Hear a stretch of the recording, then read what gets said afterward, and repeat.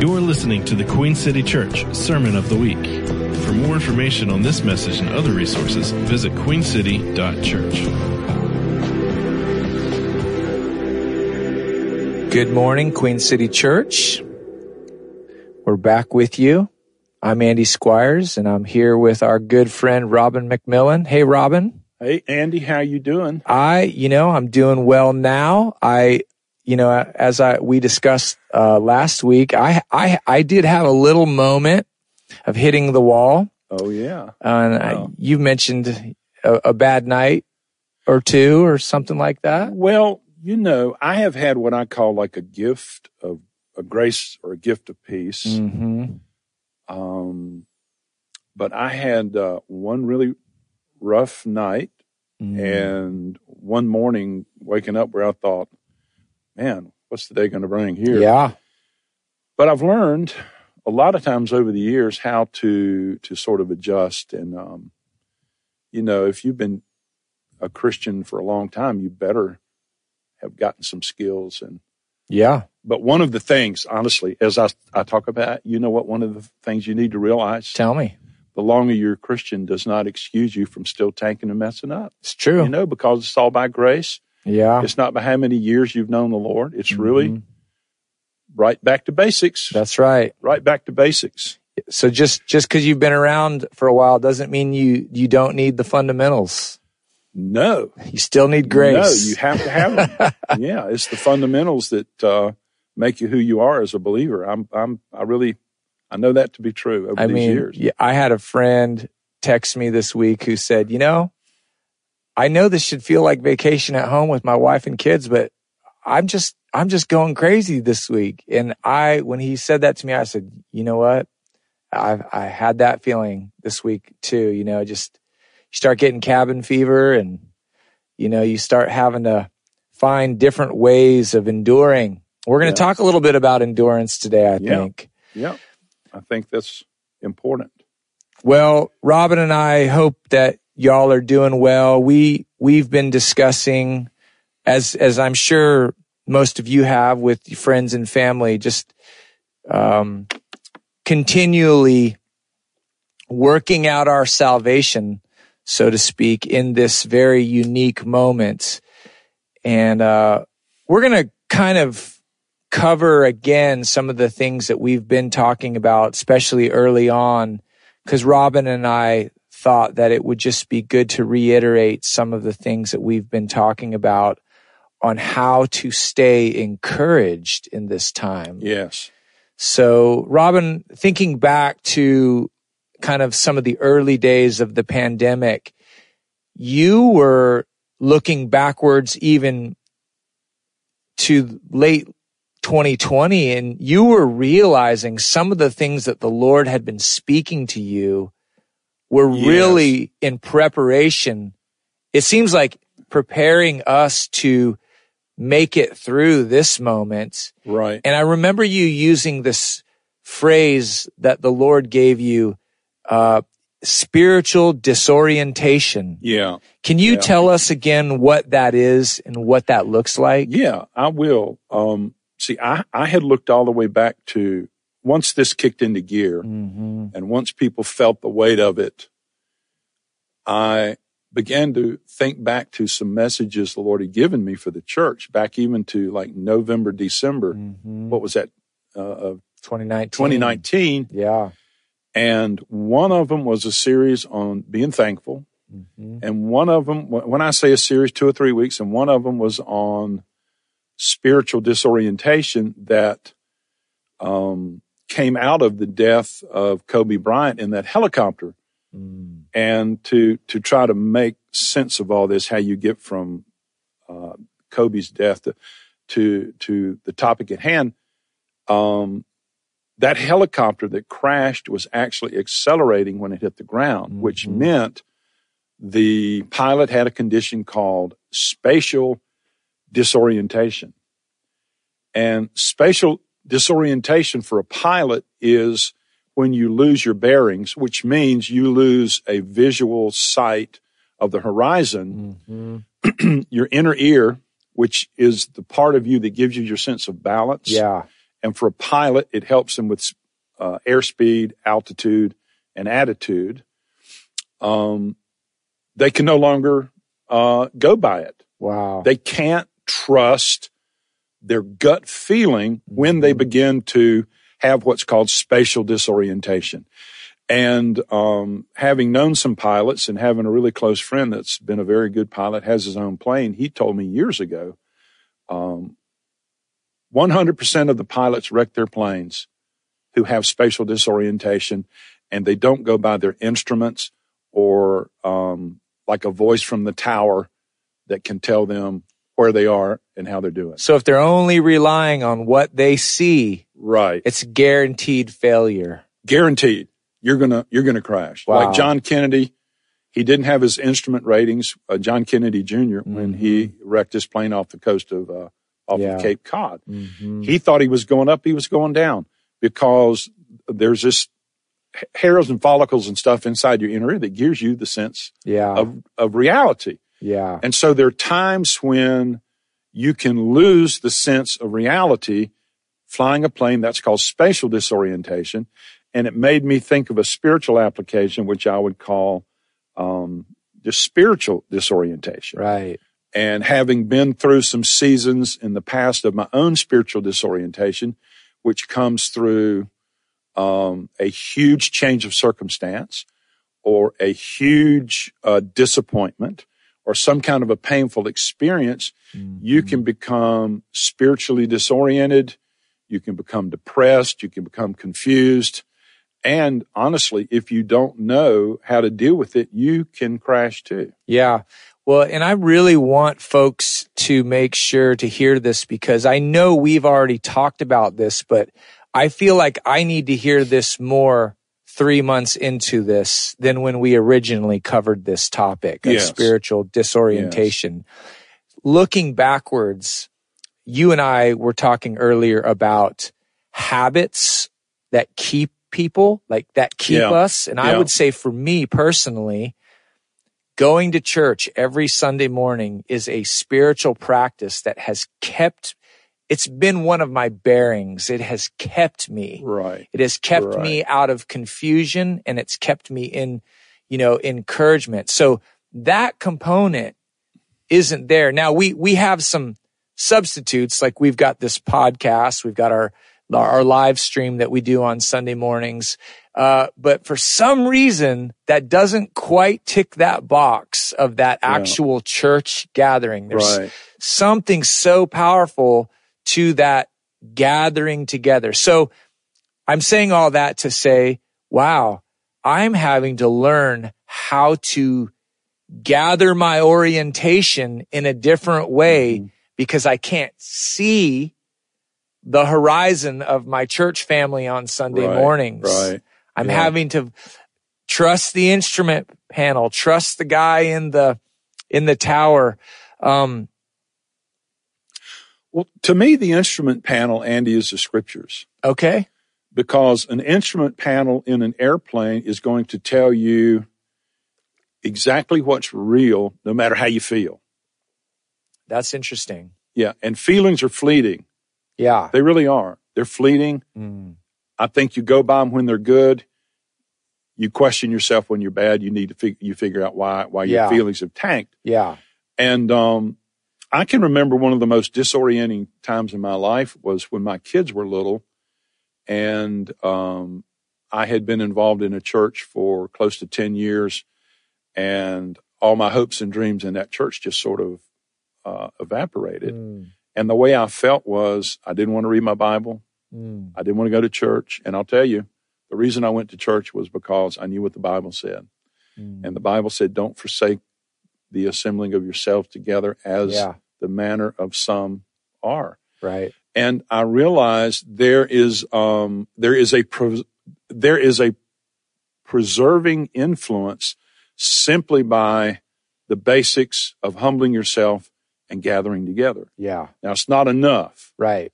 It's not enough. Right. Because there are other insights, revelations, and truths you need to have on hand. Yeah. Because my goal in life is not to survive. That's right. It's to thrive. That's right. but you're not going to thrive if you don't know how to survive. Mm-hmm. And so, and I looked at my children and I thought, am I going to raise my kids without an influence of the Lord in the Scripture and the church? Just because I may have failed, or just because the thing I was put my hope in didn't work, that does not make God not real, the Bible not true, and the things that we should do to be the things that we should do. Mm-hmm. See, one of the things I've thought about too, Andy, is you almost can't take yourself too seriously in situations like this, because situations like this, the worst can come out in you. I mean, sure, it's right there. And really the joy of the Lord is our strength. I thought about this story this morning about Joe Montana. Joe Montana was quarterback for the 49ers. Oh, yeah, I know him well. Yeah, and so they were playing this football game in the Super Bowl. I think it was 23 against Cincinnati Bengals, and they were down by 3 points with 3 minutes to go, and they're on their own 8-yard line, and there was a TV timeout, which takes a pretty good while. So Joe Montana talks to his coach. He comes back to the huddle, and he's standing there, and he says to one of his players, he says to his tackle, "Hey, look, there's John Candy." That was a comedian. Yeah. And the guy's going, "We're in the football. Don't you know what's going on?" Well, he knew what was going on. Yeah. And he knew you have to dial it down a little bit and understand being nervous is not going to make this thing work better. Not going to serve you well. We got to get back to what we know to do and just do that. Yeah, that's so good. So, as I mentioned before, you and I have each had these moments of hitting the wall during this season. Happy to report that I had my moment, and I'm doing well now, but nevertheless, so sometimes it really does feel though like discouragement is winning the battle of encouragement. Right. You know, like, well, while this is on my mind, I would like to say before I ask you this next question, you know, earlier we were talking about not being able to meet as a church. And so we're having to rely on these other things. I was talking to a friend yesterday who, he said to me that he has been reading his Bible and praying every day on a morning walk. He's just made this habit to pray, and then he'll have his phone out and he'll just read a scripture or two and then meditate on that. And he said he hasn't done that faithfully in 10 years. Wow. And I thought, wow, what a remarkable moment, because here there's been subtraction in an area of his life, but because of it, he's developed other muscles that have been not in use. And I thought, wow, that's profound. So it was actually a real encouragement to me, because, you know, you and I are both vocational ministers. And so we're always going to the Bible to either teach or preach, or, you know, all the different reasons that people in ministry do that. But you can tend to sometimes forget to feed your own soul. And this friend of mine is also in ministry, and he was saying, man, I've had such a revolution in my own personal walk with the Lord just from those practices of just spending time in the Word and in prayer. And so I'm probably answering the question, but why don't you talk a little bit, Robin, about how to stay encouraged when it seems like everything that we're facing is so discouraging? Well, you know, talking about reading the Bible because we have to speak or preach or teach, there are times I've had to actually say out loud, Lord, I'm coming to the scripture today for no other reason than you. Wow. Yeah. No other reason. I'm not trying to get something because I have to do something. I just want this for you and for me, and for this to build me up, and just relationally, just for you and I. Amen. And so when I think about being about encouragement, a friend of mine has said there's nothing more vital or stronger in the world than an encouraged church. Wow. And so if you sort of look back at a lot of what I've preached over the years, it's almost all more encouragement based than direction or correction, or it's trying to tell people the things I've learned that would help them. Yeah. And one of the things I know that has helped me is when Jesus says, take no thought for tomorrow. And there's a whole lot more that he says there in Matthew 6 that's vital. But this is the only day we have to live. And when you project the future and you're projecting something that's not that's complicated or difficult, it hurts you. Yeah. And it hurts you because you're not made to do that. Yeah. You're not made for that. You're made to live today. And of course, there's all kind of verses. This is the day the Lord has made. We will rejoice and be glad in it. So one of the things about staying encouraged is live one day at a time. Don't take on more than you should take. Another thing, and this is part of what we spent time teaching, was on Thanksgiving, being thankful. And there is something so vital in being thankful. Actually, we read that book, Ann Voskamp's 1,000 Gifts about being grateful. One of the points she makes, and I hadn't really pieced this together in my mind, was that when the devil tempted Adam and Eve, what he actually tempted them with was ingratitude. God's holding out on you. When the truth was, God had given them everything they needed plus. Right. And so they tanked. They failed. Then there's this thing about Psalm 103. It's, bless the Lord, O my soul, and all that is within me. Bless his holy name. Bless the Lord, O my soul. And here's the key. And forget not all of his benefits. And then it begins to outline his benefits. Who forgives all your iniquities. Forgiveness of sin. Who heals all your diseases. Now, that's one we struggle with. Nevertheless, that's one of the benefits. And at some point, I think all of us have to deal with the fact that, will God actually heal me? Well, he wants to. I don't know sometimes how that does or doesn't work. Nevertheless, there it is. Sure. Who redeems your life from destruction. Who crowns you, covers your mind with loving kindness and tender mercies. That's the love of God. Matter of fact, if I had to say one particular thing, if I could only say one thing that helps me be encouraged, is the fact that God loves me. Yeah.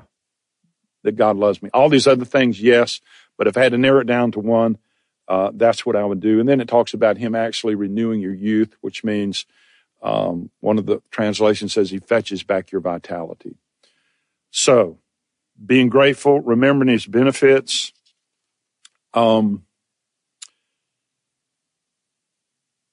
I think too about David. David encouraged himself.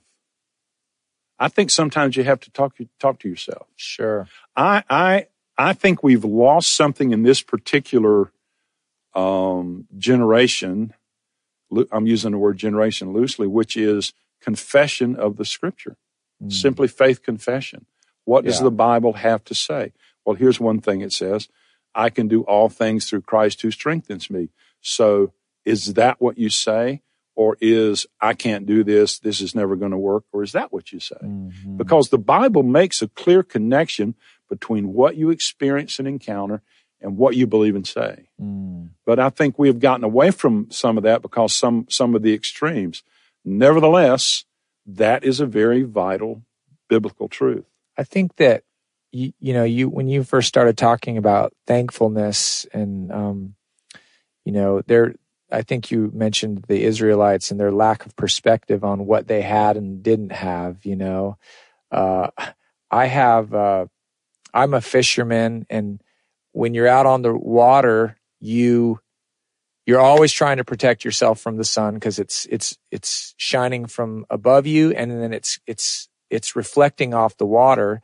So you're always wearing sunglasses. Well, among other things, but I had a revelation one day because I was fishing with a friend, and he said, "Hey, look at that bass right there." And I was looking into the water, and I said, "What are you talking about? I don't see anything."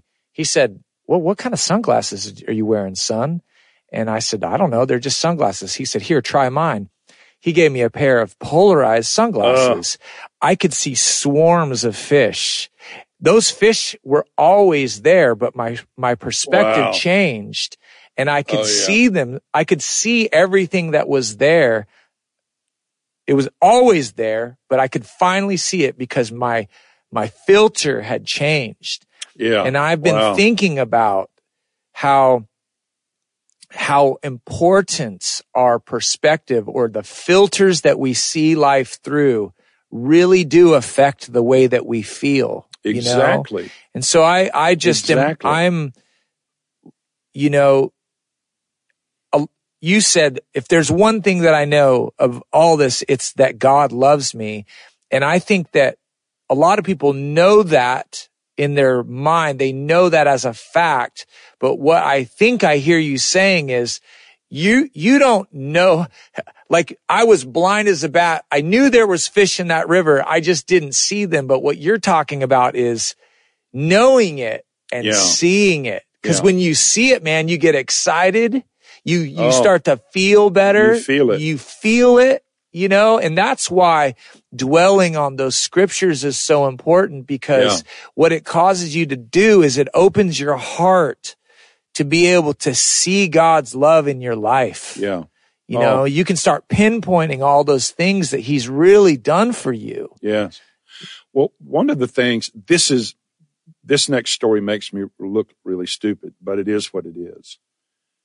A lot of times, years gone by, I would rush out of the house. I would have books in one hand, something in the other. I'd be looking for my keys, and I'd be in a rush. One time, I'd literally have my keys in my mouth. Right. Looking for my keys. Yeah.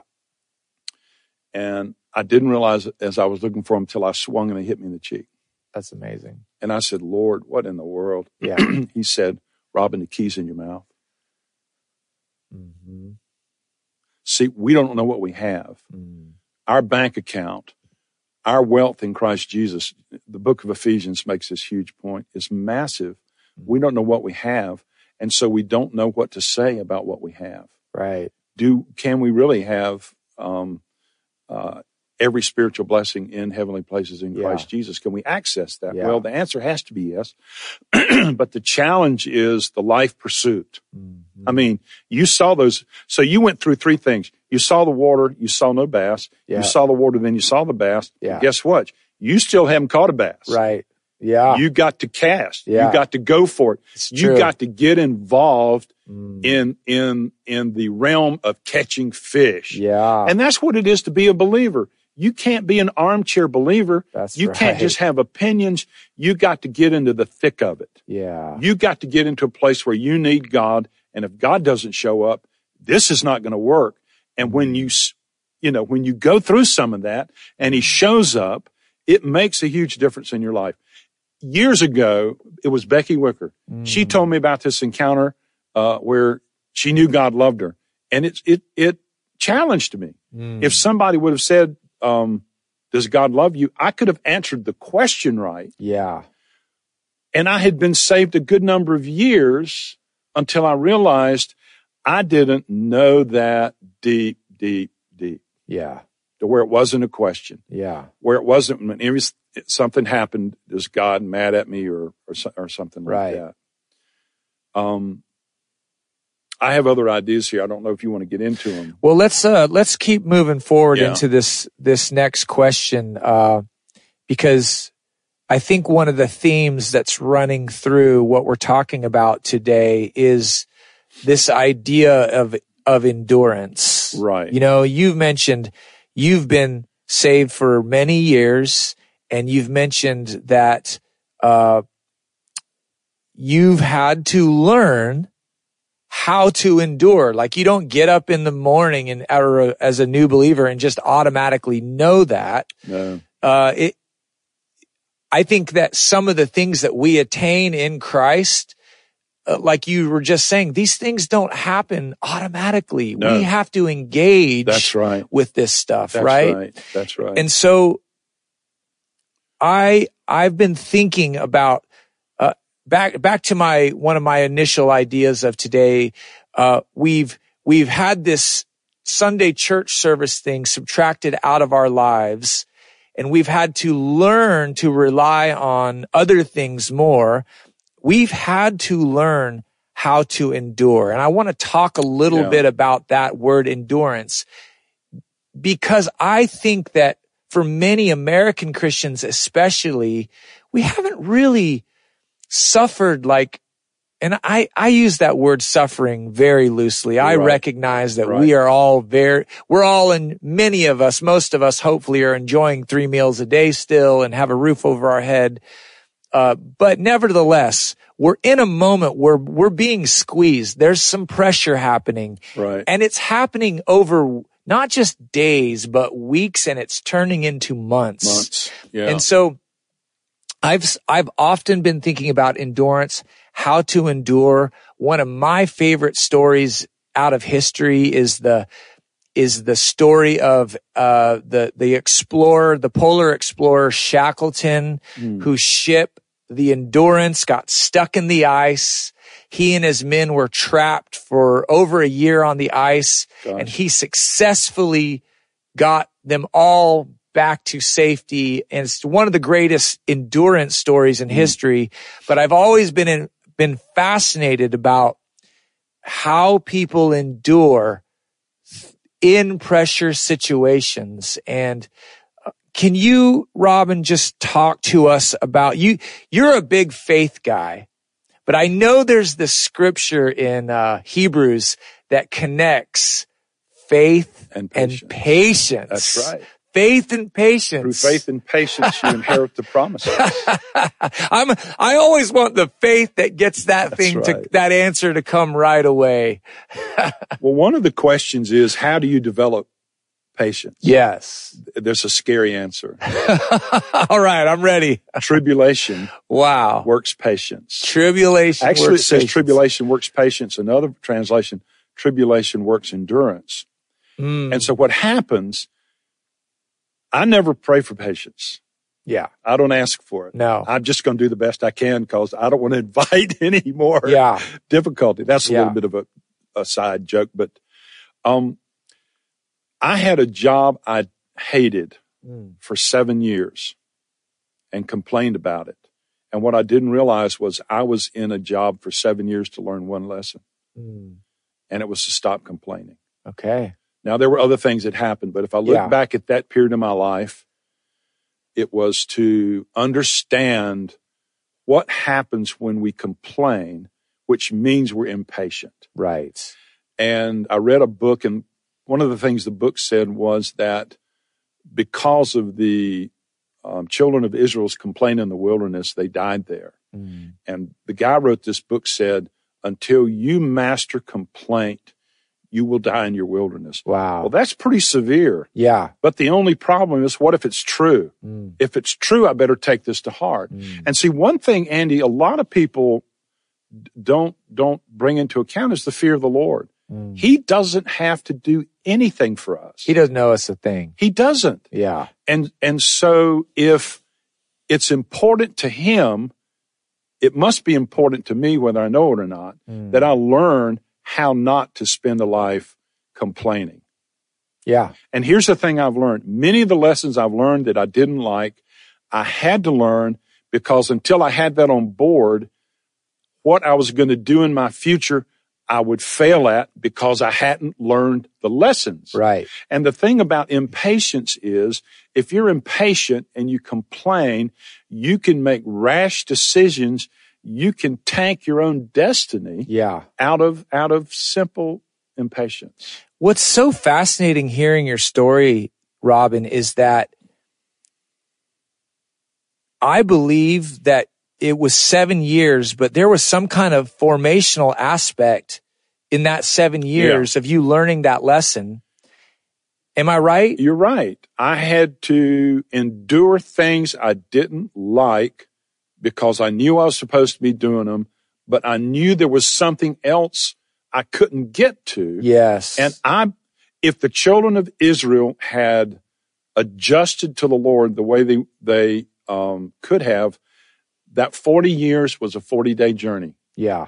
But they just didn't do that. Now, that can be a little bit negative, but yes, there was a formation in those years. So the lesson that I feel like I'm taking from this is that, you and I have said this in this podcast before, we do not believe that God is the author of things like a virus. No, that we're not putting that on him. But what I'm really starting to see again, I've seen this before in my life, but I'm seeing it again, that even in this moment, what feels like subtraction to the body of Christ is really God adding to us. Yeah. In that he's forming us into his image once again. Like, God's always doing that in our individual lives, and hopefully we're paying attention. Right. But it seems like on a corporate scale, God is really trying to add to us